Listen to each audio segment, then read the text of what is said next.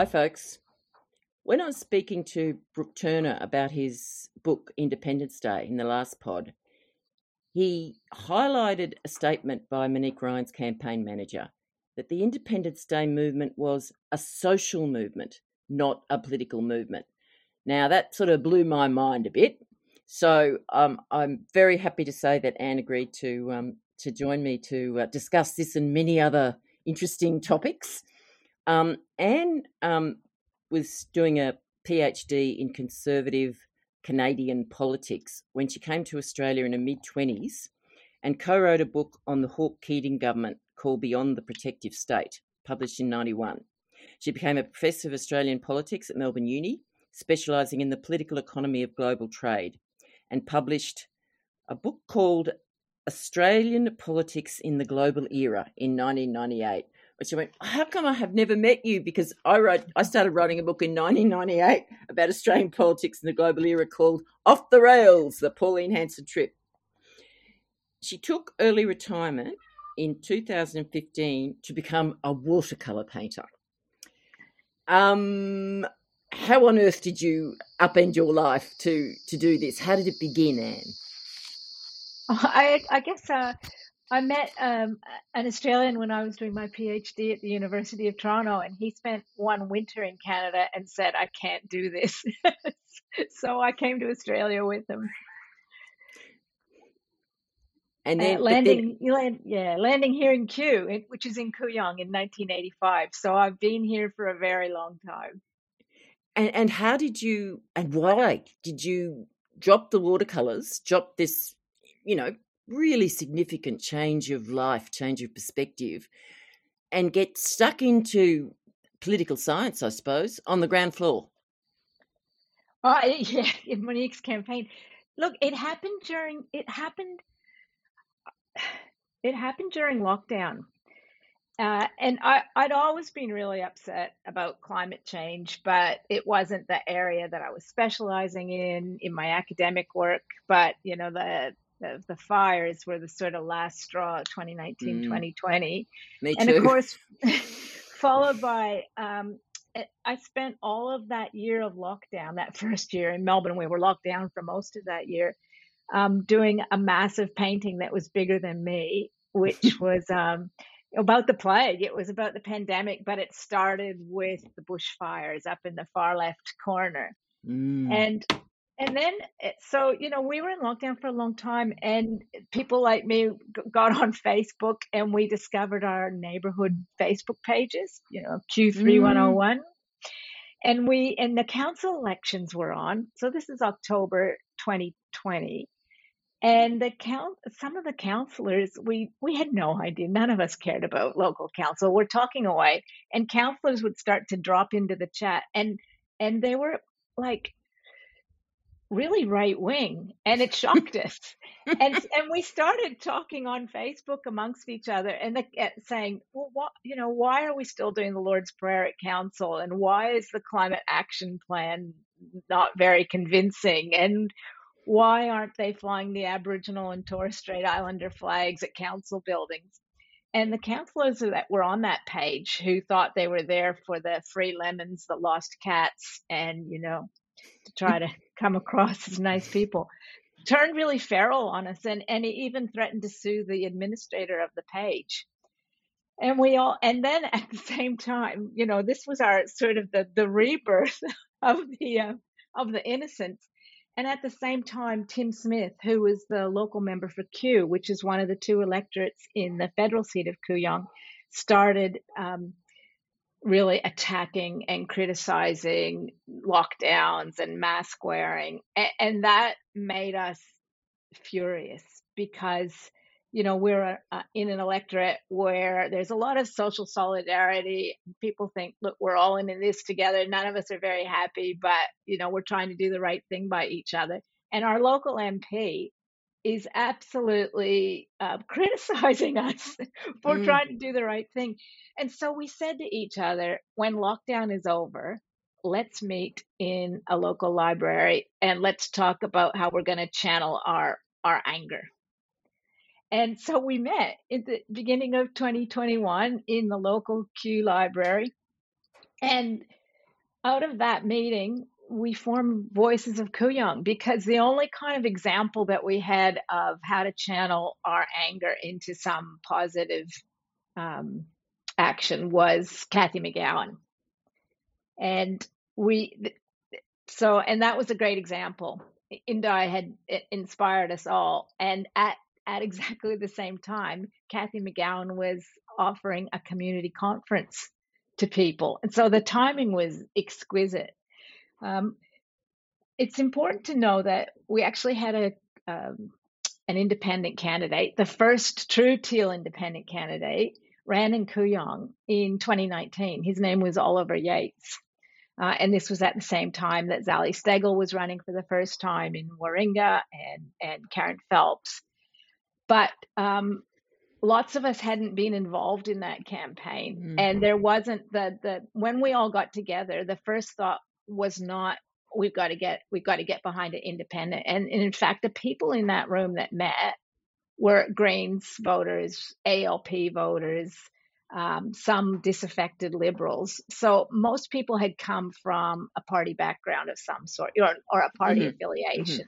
So we had not begun with this idea that we were going to run an independent. And in fact, our whole plan had been about how are we going to get rid of Tim Smith, because he does not represent us. And somebody pointed out there was a federal election first before the state election. And it kind of took off from there. A group of us formed a steering committee. We formed Voices of Kooyong. We attended Cathy's conference on Zoom, and then we went straight back into lockdown again in Melbourne. That was the Delta lockdown. And we thought, oh, we're finished. We can't do kitchen table conversations. We can't talk to people. But then we thought, oh, we might as well give it a crack to do them over Zoom. Yeah. So through that long Delta lockdown, we ran kitchen table conversations over Zoom. So that was sort of through July and August. And then we started to invite people to speak to us. We invited Kaz Samaras, who is a political demographer who runs Redbridge polling firm. We invited him to come and talk to us about the changing demographics of Kooyong and whether it was even possible to get a different kind of representation in Kooyong. And he assured us it was. Then we tried to then Julia Banks came and spoke to us about what it was like to run as an independent. So we were running Zoom activities, we were running kitchen table conversations, and then we came to a view that it was August that we better start looking for an independent candidate, because we came to a strong view that none of us wanted to get behind a party. That wasn't where our community was at. We knew that Oliver had built a good, solid base for us to work from. And so we began to work on our networks to try to find a candidate to stand for Kooyong in the federal election. And then that was running up to August of last year. It reminds me of James Matheson standing in Warringah in 2019. There seems to be and Alice Thompson in Mackellar in 2019. Oliver Yates, who we covered. We ran a No Fibs Independence Day campaign in 2019, so we covered Oliver. And it just seems to be in a number of seats, it's a two-stage process, that the first independent gets a database, gets a group of people, and that's almost a stepping off point. Would you see that as important in how you won the unwinnable seat? That was one of two things that was crucially important. And Oliver was, we went to Oliver when we couldn't find a candidate, and he was incredibly helpful. He said, look, I've got my database. Let's write an email to them all. So Oliver and I wrote an email together to say, the giant is awakening again. And we got a great response. And then we thought, well, we still don't have a candidate, though. This is like September, October. And I said, well, let's try fundraising from your database to run an ad in the Age. Let's approach this like a recruitment.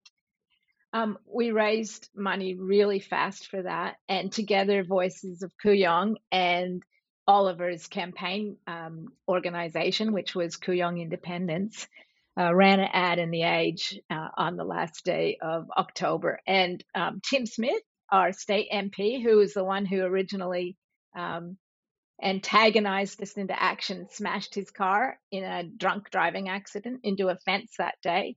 So that kind of took care of his career, leaving us to really focus on Josh Frydenberg. You said to me that Kathy McGowan was your lodestar, not Zali Steggall, and the book makes it crystal clear that the Sydney way of doing Independence Day was very, very different than the Melbourne way. The Sydney way, they had their Voices group, but then they had a group of sort of high-powered sort of 1%ers, find a candidate, whereas you've run a much more, you've had a selection committee, you did an ad, a much more sort of grassroots or I don't know, formal way of doing community politics. How do you assess the differences? Yeah. And also, why do you think they're so different? For sure. I mean, we also looked to Zali too, because she gave us the faith that it could also happen in an urban setting. Yeah. But we're really conscious that Warringah was really different to Kooyong. Apart from anything else, they've got beaches and things. But we've just got a muddy river and creeks. But to be serious, what we had in Kooyong, first of all, the people that formed Voices of Kooyong were not the rich and the powerful. They weren't we didn't have fine houses with beautiful art in them. We weren't opera goers. I mean, it was a group of us. It was a retiree, a young woman who worked at the Burnett Institute, who used to be my former student, an IT guy at a girls' school, Rob Bailey, who had was in the ADF at the time and working on storm responses. That's Rob Bailey. Yeah, that's right. The son of the former Victorian Premier, who became your volunteer coordinator manager of literally an army. An army, 2,000 people. It took somebody with ADF organizational skills to organize that mob. But you see, we were young people of humble means. Largely, I'm talking about people of humble means, like living in a crappy apartment and stuff in the electorate. So that was really different to Warringah, where they were starting with people with PR skills and professional comms people, and we were a ragtag bunch of total rank newbies and young people. But what we had in Kooyong, and this is what I think made it possible for Monique to do the unthinkable, is that there is tremendous social capital that already existed in this electorate. Lighter Footprints was one of the first community climate change organizations in the country, started 18 years ago. They had 3,000 members. Grandmothers for Refugees, who were literally what they sounded like, and they would go out in their purple T-shirts every week and hold a vigil in front of Josh Frydenberg's electorate office, and he never let them in. The schools, as you know, Margot, I think Kooyong has the highest concentration of secondary schools in the country now. Most of these are, expensive private schools, but a lot of them are run by religious orders. Like one of the schools is run by the Brigidine nuns, and they've been really prominent in the refugee movement, and in terms of advocating for a humane and speedy treatment of asylum seekers. The Loreto nuns are a really progressive order. Those are the nuns who taught Monique, in the sense that maybe you had a bad experience with the Loretos, but big promoters of girls' education and equality and respect for women. We've got the Leo Beck Center here in Kooyong. That's a really progressive shtetl, and they represent a part of Judaism that's quite progressive, and embracing of difference. And they hosted Monique several times. We've got the Kooyong Climate Action Coalition. So all of this was massive social capital already existing in the community. People who had been involved in organizing and advocating for progressive causes for a very long time. And they were all nonpartisan groups. But these groups, not Leo Baeck, not the nuns so much, but the Lighter Footprints people, the Grandmothers for Refugees, these were very large groups. They all came to support Monique on her campaign. So it was extraordinary. And it meant that when it came, our kind of little, very small team of total amateurs, we were carried along by a community of highly competent people with really strong social capital. The other thing is that in their day jobs, these folks were doctors and lawyers and researchers and IT pros and accountants and engineers. And so they didn't need to be told what to do. I used to walk into our funny little headquarters, which was in an old bank, and there would literally be 50 T-shirted volunteers in there doing things. I had no idea what they were doing, but they were entirely self-organizing. We didn't have to ever say, like, Monique's signs were destroyed a lot during the nights on the campaign. We had thousands of core flutes out on lawns, and so a group of people, unbeknownst to me, who's the campaign manager, they organized themselves to have a flying team of people that will go out first thing every morning and clean signs. And they were, they completely organized themselves, figured out the best way of doing it, figured out how to contact each other quickly to say where they needed to go to. This happened across every activity in the campaign. People that were moving merchandise out the door, T-shirts. We couldn't keep up with the demand for T-shirts and bucket hats and dog coats. But there was a group of really capable women that just said, we know what we're doing, leave it to us. And they didn't. They did it. We never needed to worry about that. And those two women have gone on now and are running a big hard rubbish recycling effort. So there was social capital there, and there's been social capital created too. One of the we need to go back a bit, actually, because after the committee had selected Monique, you said, okay, that's it for me. I'm going to Yass with my husband to pick up our border collie, and good luck with it. And when you came back, nothing had happened, and they couldn't find a campaign manager, and the whole thing was a rabble.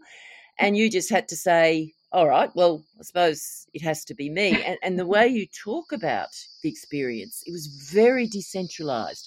Again, totally different from a couple of seats in Sydney where, for example, Wentworth Independent, this very high-powered group, had a professional campaign apparatus ready to go once they found their candidate, a completely different, more corporatised, top-down model. So again, why was Kooyong so different, and how on earth did your radical trust leave it to people to do it for themselves? Why do you think that came together in Kooyong? Because Kooyong was never considered winnable, was it? It was never considered winnable. I think that's true. We were just trying so hard to win it. We didn't pay any attention to what people were saying about whether we would do it or not. In fact, I was a bit annoyed when people were telling me in the last week, people who'd been sort of supportive were saying, well, we're not going to win. What do you mean we're not going to win? But I think that I'm really glad that you use the term radical trust, because at the beginning, and because we knew we'd been infiltrated by liberals, because we were so open. We didn't charge a membership for people to join. We had a Slack page. This is like a platform that people use for project collaboration and stuff. Anybody could join it, and people talked freely about things in the campaign on it. And we knew that that meant that there were Liberals getting a lot of information about our campaign, Well, I about our do that. activities. I'd do that if I was in the Liberal Party. Yeah, Absolutely. Of course. But we thought if we run in secrecy, then part of our watchword was that radical trust, and because people proved that they were deserving of that trust because they were so capable and there was so much initiative, and someone gave us some really good advice early was to throw away our passwords. And so we literally did that, and that way, it gives everybody an extraordinary sense of ownership and belonging. Yes.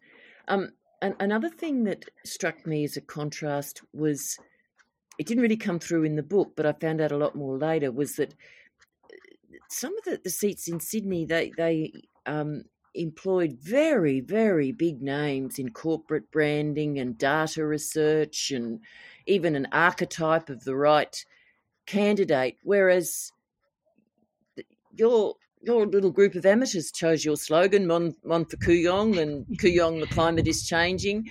You didn't go with that. Your only data really was polling to let you know the vibe and where the momentum shifts were. So it's a much different mix, isn't it, of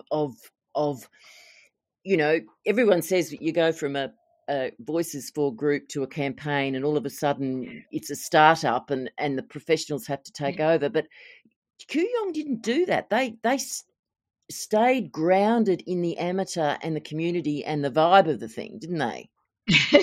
To use Josh's quote. Yes. Look, Margot, I got to level with you. I mean, I think you're talking about Popularis, which I know is the company that I think they managed Allegra's campaign.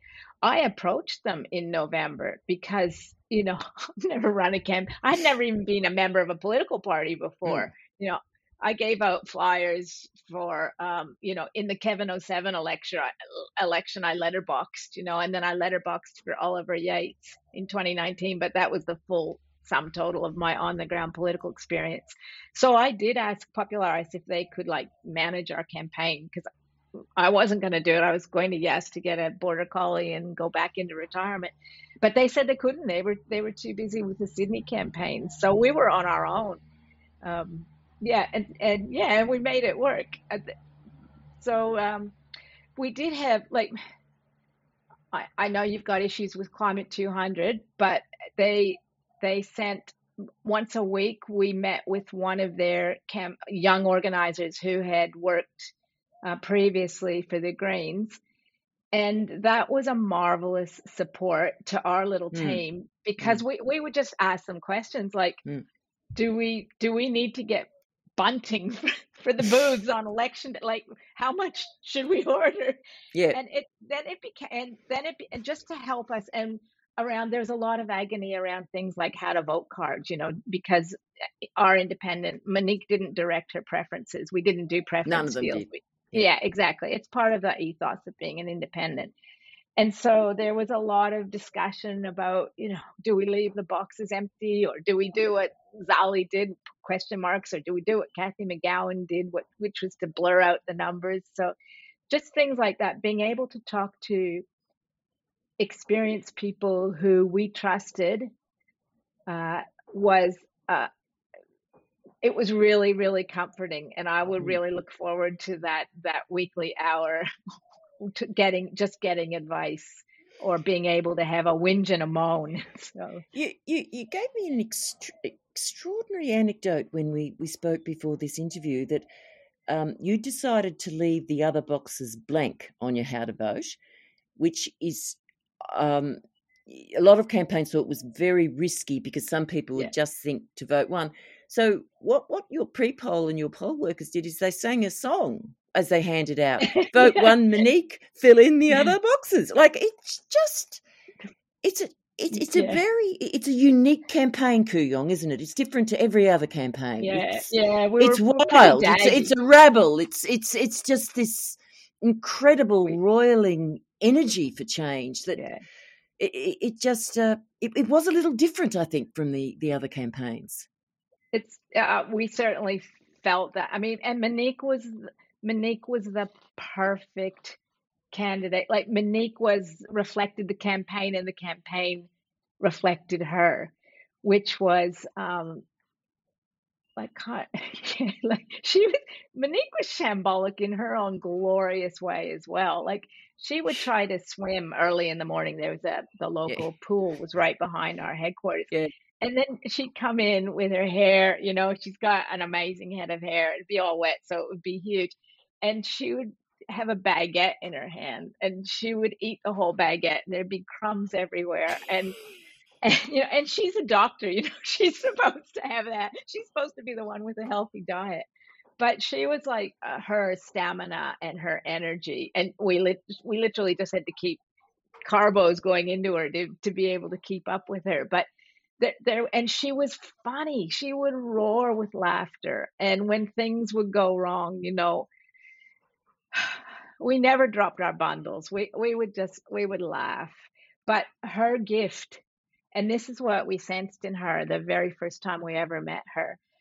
She truly listens to people. Like she is extraordinary, and watching her campaign in the streets, even though she was always terrified, because she always would say, what if somebody asks me a question that I don't know the answer to, which was, almost always at the beginning. But she has a great gift of connecting with people. Like she's warm and she's honest. And people love that. And we said from the very beginning, we're not going to try to get her into like fancy clothes and matching suits, or try to get her into the hairdresser. We're just going to let Mon be Mon, because she is charismatic and warm and funny. And we always said, if Monique could mean every single person in Kooyong, we know we'll win. So that was pretty much our campaign strategy in a nutshell. So tell us about these various politicians that gave you a ring just before launch and said, you can't launch now, and you can't launch with that photo because her hair's a mess and it's got grey roots. Like, absolutely sort of picks it in a way about the difference between old and new. Why did you decide to go let Mon be Mon and say, to hell with it? To hell with all that image making. Yeah, that's a good question. The two people who called me to say that, I think it was a full court press. One is a journalist and one is a politician, and they're both dear friends. And normally I would respect and listen to them, but I just thought, no, it's different. It's not like that in Kooyong, and in our own funny way, we're like Indai. And I think, and I thought of Kathy, and I thought, Kathy was always her own woman. And Monique's a pretty powerful personality. She's really smart. She's a great doctor, and she has a really hard job. I'm not going to try to zhuzh her up or turn her into somebody that she's not. And so that was the first time where I just thought, I'm going to have to back my own judgment in the face of advice from people who know much better. And there was a few times in the campaign where we just decided to back our gut feeling or our intuition and ignore expert advice. And each time we did, I'm really glad that we did. It turned out well.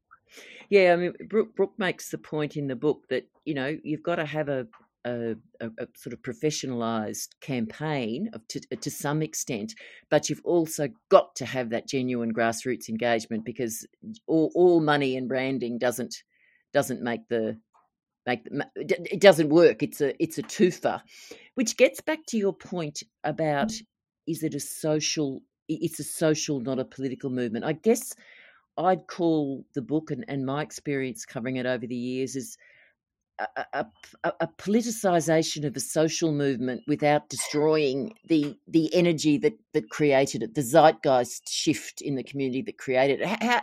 How do you explain your judgment that it's a social, not a political movement? Yeah, no, Margot, I reckon that's a really fair call on your part. To me, it was a social movement because it wasn't top down. You think of a political movement, there's leadership, and you got your Trotskys or whatever, and you got your hierarchy and your top-down management. Exactly. We had none of that. it really did start with this group of grumpy people, who met in the library and said, "Let's do something." And and and it's interesting that most of those people who formed the steering committee for Voices of Kooyong were the people that formed the core campaign team for Monique, and who some of them are now working in her electorate office, and some of them went on to run the state campaigns. So like, it's extraordinary. But to go back to your question about the social movement, it was so loosely organized. Even though we had, Rob Bailey's skills were tremendous in organizing 2,000 volunteers to be at polling booths and to door knock every house in the electorate. That required tremendous organization. But the movement itself, like walking into the headquarters and seeing 50 people doing different things, and I had no idea who they were, but they all said, "Relax, we got this, don't worry about it, you go do what you have to do." But everybody knew that they were working towards a common purpose, and everybody said the same thing: "I've never done anything like this before." Yeah. And that's, to me, what was so extraordinary, and that's, to me, what made it feel like not politics. It was people who were, some people were angry, dismayed, but Monique's campaign gave them a positive, like a focus, an objective, a shared objective that people could get on board with. So not just people who came from other parties, and most people my age did have a prior sort of political preference or affiliation, but also young people who came and were really excited and energized and engaged in a way that young people don't usually get about politics. And also people who would say, "I hate politics, I hate the political parties, but this doesn't feel like politics. It feels like organized joy and optimism."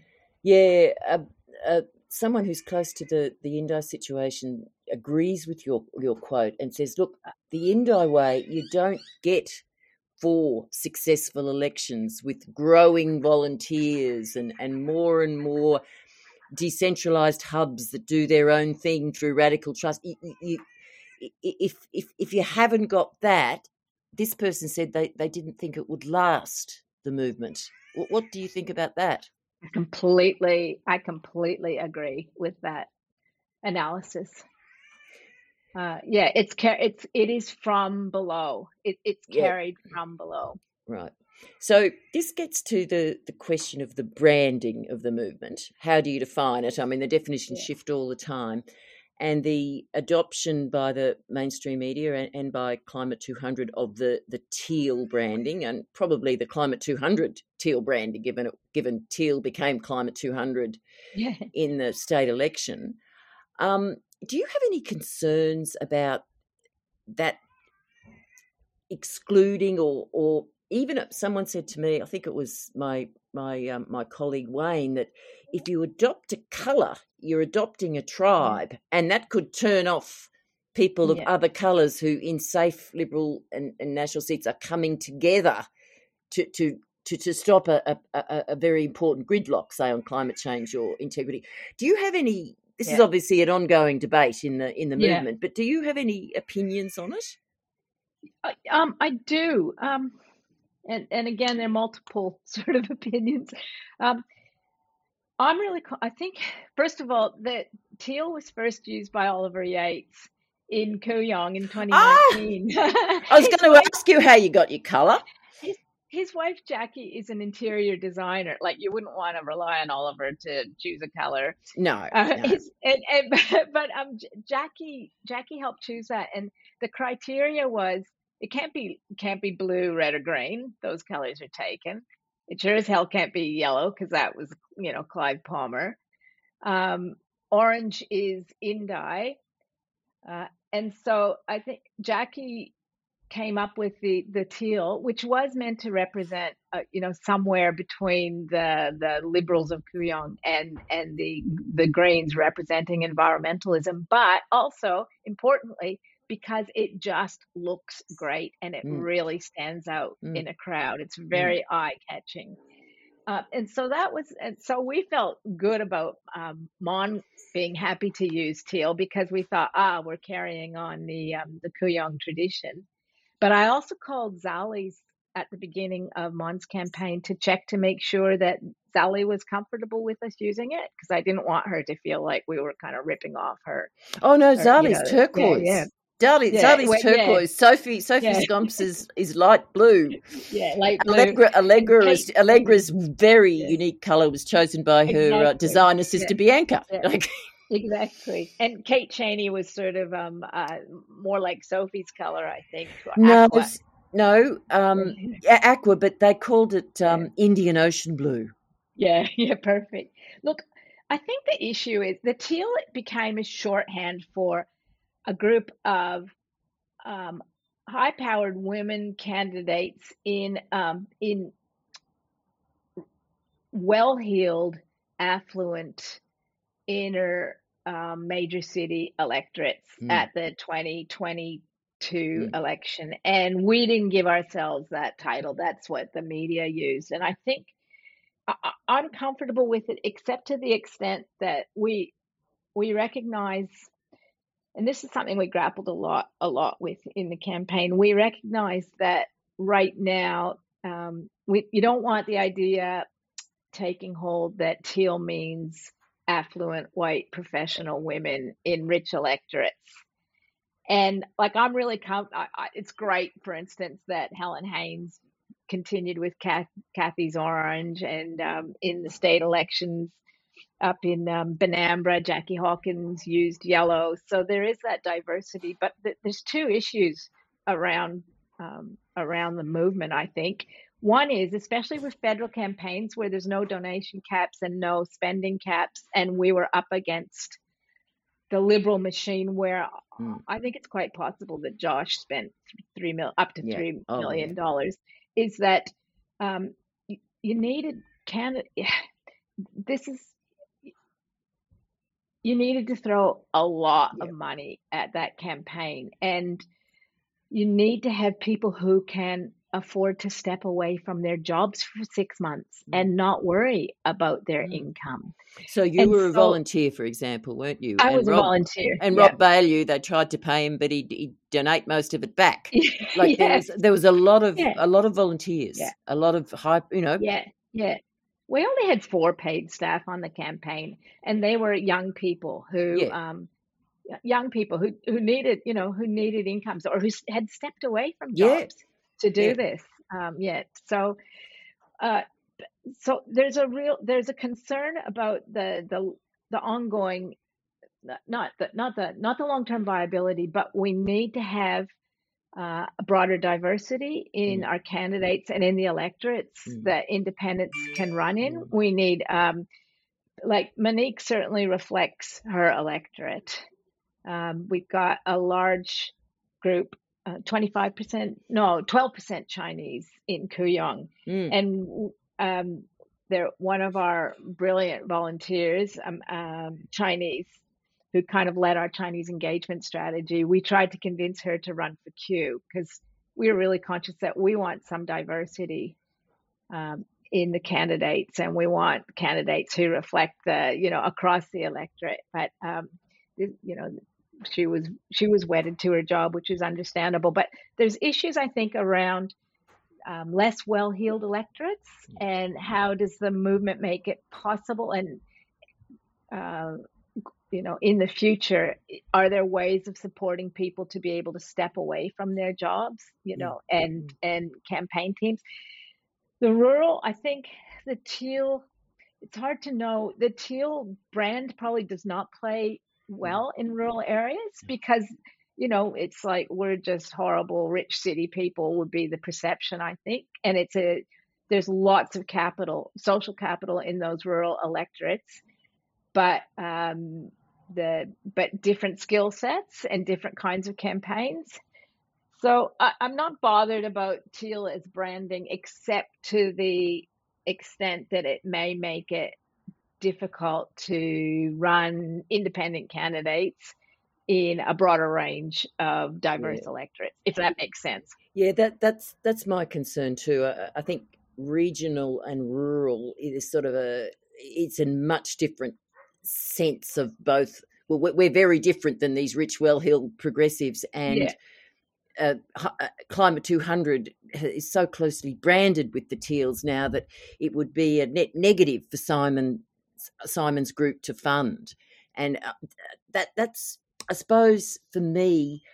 I think it's really important if the independence movement is to grow that Helen Haynes gets one or two regional candidates to back her, so that whole conversation between the regionals and the city can start to understand the regionals, and the regionals can not be horrified at the prospect of the city people dominating. It's a very interesting conundrum, I think, for the movement to face. Yeah. Do you agree but with that? I point out that in Wannon, which has always been a Liberal electorate in Western Victoria, with towns like Hamilton, and I think Warrnambool's in it. Yeah, it is. It's always been Liberal. Alex Dyson did an amazing job as a Climate 200 backed independent, and he got an extraordinary swing. He didn't win it, but then, and Carol Altman, she in the state election ran as an independent in Warrnambool. She wasn't backed by Climate 200, but I see. I think it's a combination of demographic change in some of the rural electorates, but also, lots of farmers are really pro climate action. And lots of rural folk are kind of disgusted about integrity in politics issues. So I think there are themes that resonate in rural electorates. Farmers for Climate Action is a great organization. Yes. And there's lots of social capital around that, because the National Party seems to represent mining interests now, not farmers' interests. Certainly not climate change concerned interests. So I think there's a lot of potential in rural and regional Australia for independence. I was really sorry to see Ali Cupper, for instance, and Suzanne Sheed and Jackie Hawkins not get up at the recent state elections. So two sitting independents who'd done a great job, who lost their seats. But I think that was largely just the anti-lockdown resentment. Yeah. And to me, it was interesting that none of the country or regional independents got Climate 200's backing, but I'm assuming they didn't ask for it. Just like Rob Priestley thought it was a negative to get Climate 200 funding in Nichols, a rural seat next to Indi. Oh. So I sort of speculate, in my own weird way, that I would like a regional funding vehicle that had a different approach, because the regions are huge geographically, much more diverse, and a different way of doing things in the country. So perhaps more a mentoring role to encourage local capacity building, as you built in Kooyong, and just a different style than the corporatist hero experts will throw them in. I'm just thinking about that, and I just wonder what your thoughts are on it. Yeah, I think there is some work going on, especially Kathy's leading the Community Independence Project, along with Trine, who had worked on. She might have worked on Zali's campaign. So Trine might be North Sydney. Oh yes, Tina Jackson Trine might be Warringah. Yes, exactly. Yeah, sorry, that's right. So there is that. It's great because there is that organization that's working on exactly that, and the capacity building. And it's, I think that's where the action will happen. But it would be also great if they could be supported and support candidates with funding as well. Yes, and donors being directed to them. Okay, a couple of last questions. There you are, a top-level political scientist, retired, and then really you embarked on a journey where your political science academic work must have gone up in lights about what's this? How do I define that? How is this different? How is this the same? Do you have a sort of an academic overview about what on earth happened in Kooyong? What its meaning is from a political scientist's perspective?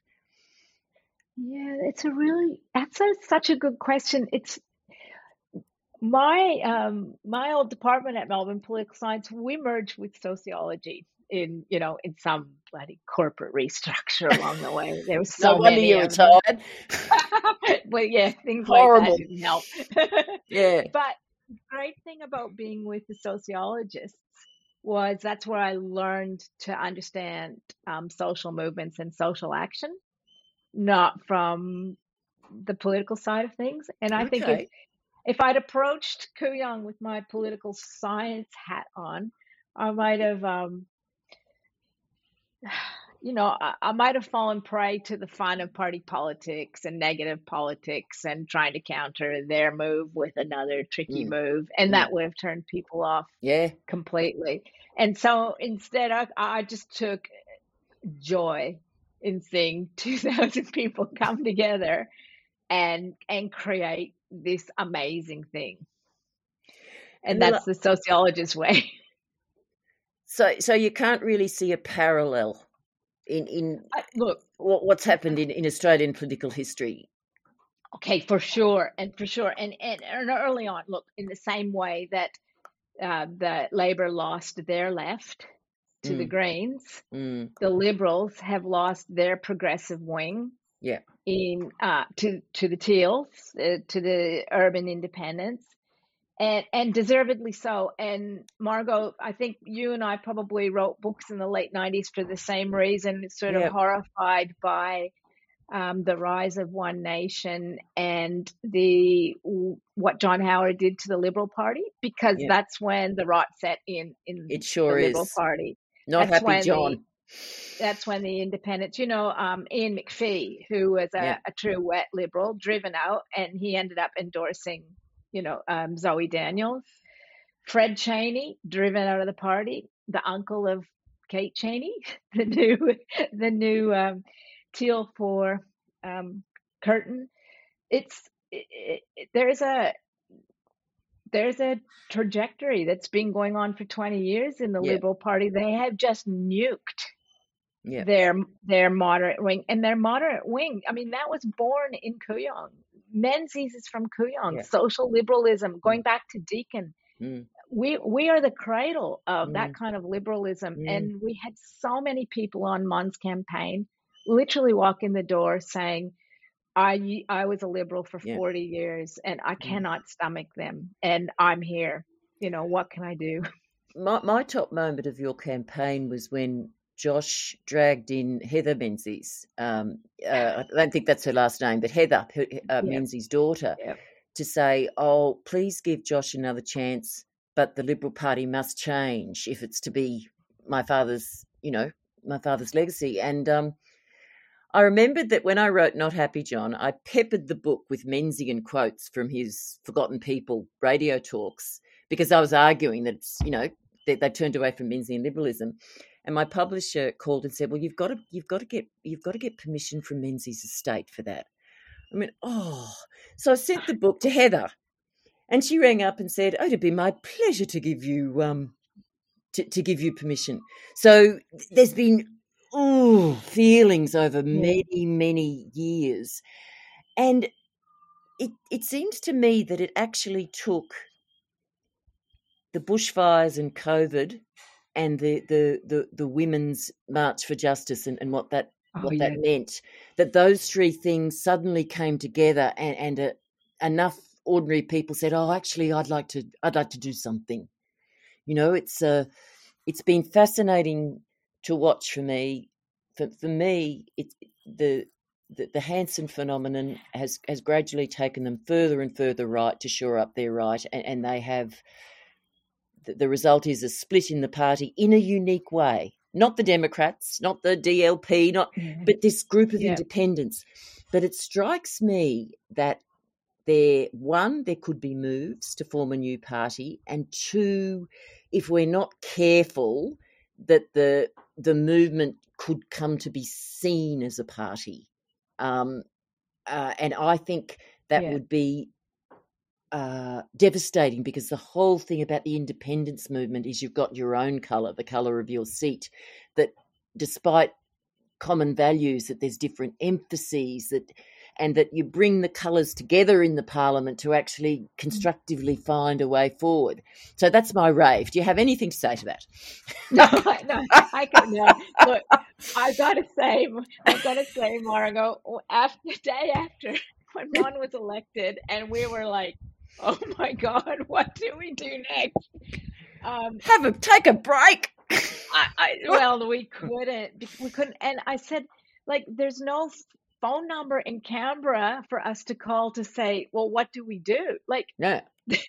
And if we had been a party, we would have been surrounded then with, oh, here's your staff. Here's what happens next. Don't worry. You'll get your electorate office. Here's how many staff you get. We didn't, and we had to like scrape and claw to get that information. And not even knowing literally who do we call in Canberra to ask. If we laughed then, saying it would be a hell of a lot easier if we were a party, on the Monday morning after the election. But no, that would destroy the movement. It would, because then party politics would happen. There'd be membership. There'd be debates over platforms, and suddenly you've got people adopting policy positions that don't reflect your electorate values, and you lose control then over who you choose to be your representative. Like it would be easier, but it would destroy the whole purpose of the movement, in my view. And as we've discussed, every campaign was different. It depends on the people, it depends on the seat, it depends on the mix. For example, Susie Holton-Groom, she had to somehow get preferences of the far right, which is 20% of the vote. Yeah. And she got it by turning up at candidates forums where none of the big players had turned up, because it was full of Federation Party and UAP and One Nation anti-vaxxers, and they ended up all preferencing her because she showed up and had a listen, and it's all so different.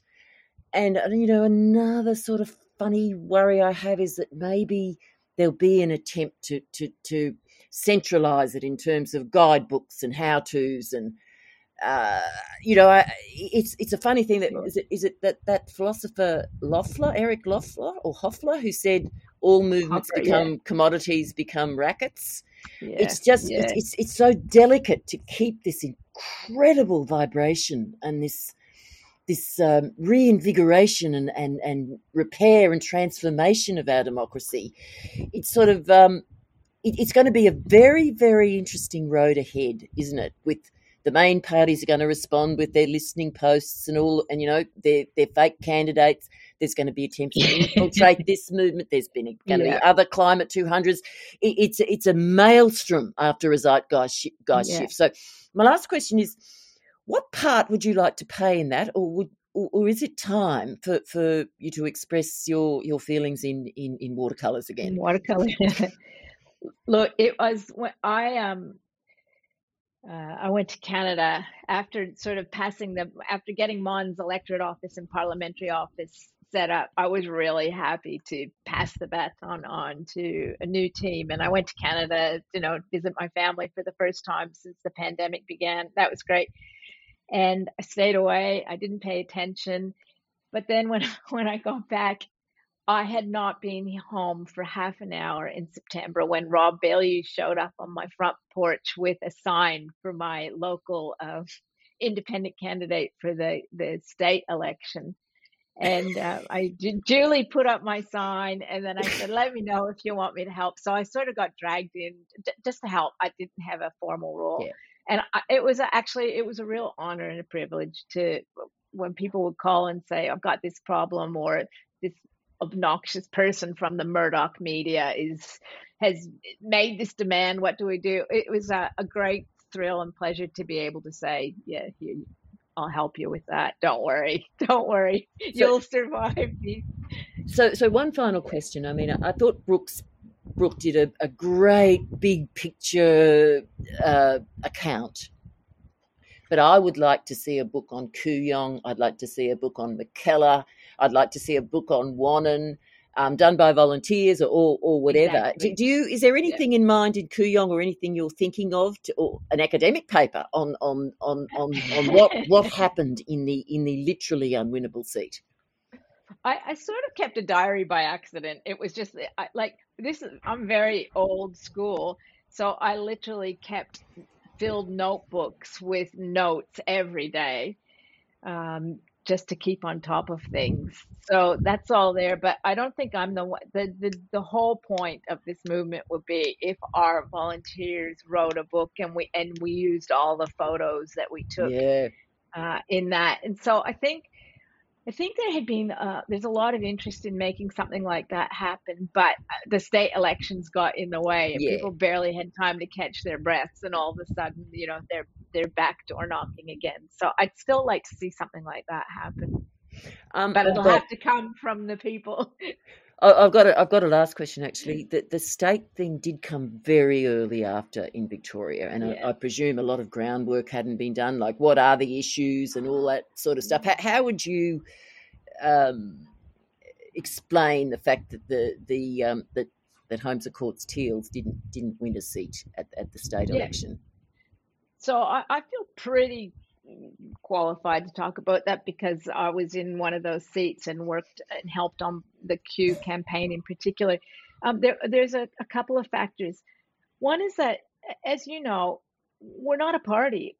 Most people that say, "Yeah, I'm a Labor voter," I'm a Liberal, So with an independent, nobody ever says, "Yeah, I'm an independent." So there's a massive amount of work that just goes on in candidate ID, people knowing that there's somebody running, and then making sure that people are comfortable with their understand their values, and they don't have a party platform, so they don't have policies across anything. That's a huge amount of work. And my first comment would be that our campaign simply ran out of time. That momentum was building and people were getting excited, but we probably needed another month. Mon's campaign, they're like 6 months campaigns that we ran. And these ones for the state were less than 3 months. The second thing that happened was that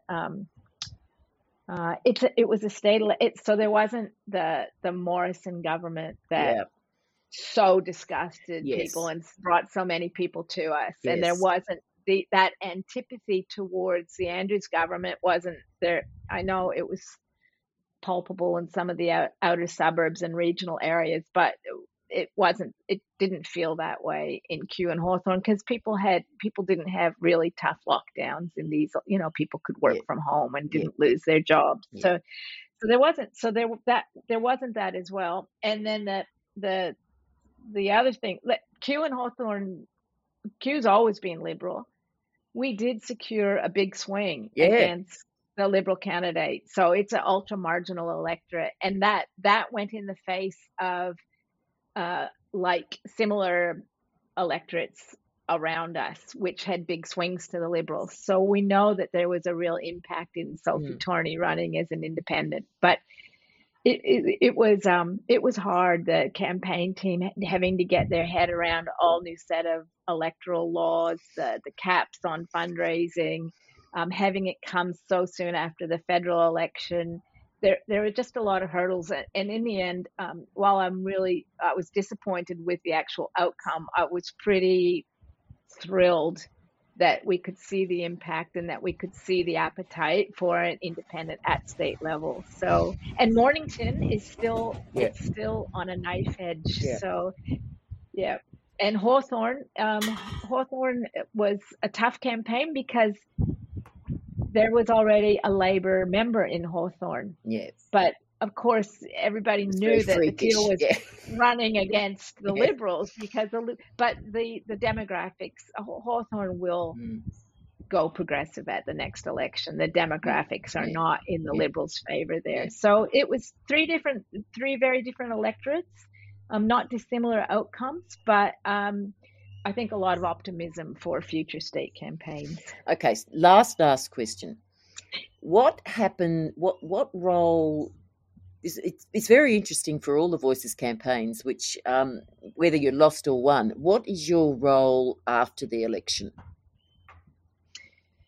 Well, I think particularly with Mon's campaign, where there were so many volunteers, it will be, and one of the things I'm really looking forward to doing is re-engaging with her electorate office and talking about how really working out how to do ongoing meaningful community engagement and community development.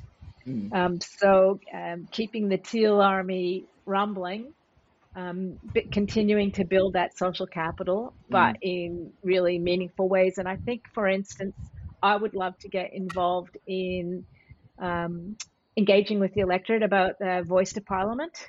Yeah. Monique campaigned in support of that. Yes. And I think there's a real role for Monique and her army of volunteers to engage the community broadly around that, in the same way that volunteers engage the community across Australia in the marriage equality debate. So I think there's lots of exciting and fun things that we can do.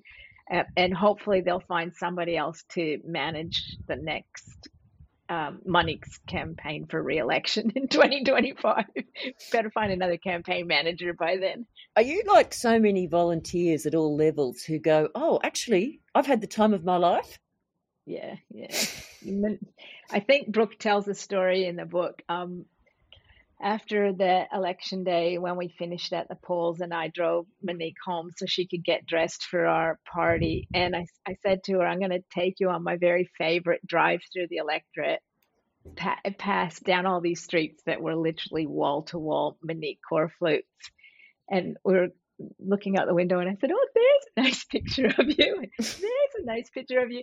And then we both went really quiet and I looked at her and I was starting to choke up. And I said, this is the best thing I have ever done in my life. And she looked at me and she said, me too. And we both burst into tears and we thought we were going to lose that at that moment. And so we said, what the hell are we going to do now? Yeah. And look what you're both doing now. Thank you so much for talking with me, Anne. It's just been absolutely delighted. Thank you. It's a pleasure, Margot, and thank you so much for your support of the independence movement.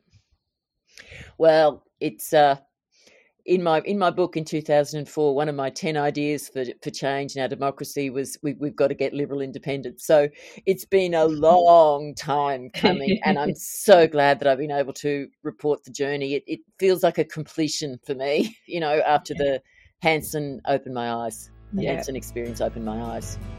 Thank you again. Okay, thanks a lot. Thank you for listening and hope you enjoyed this No Fibs podcast. Until next time, goodbye.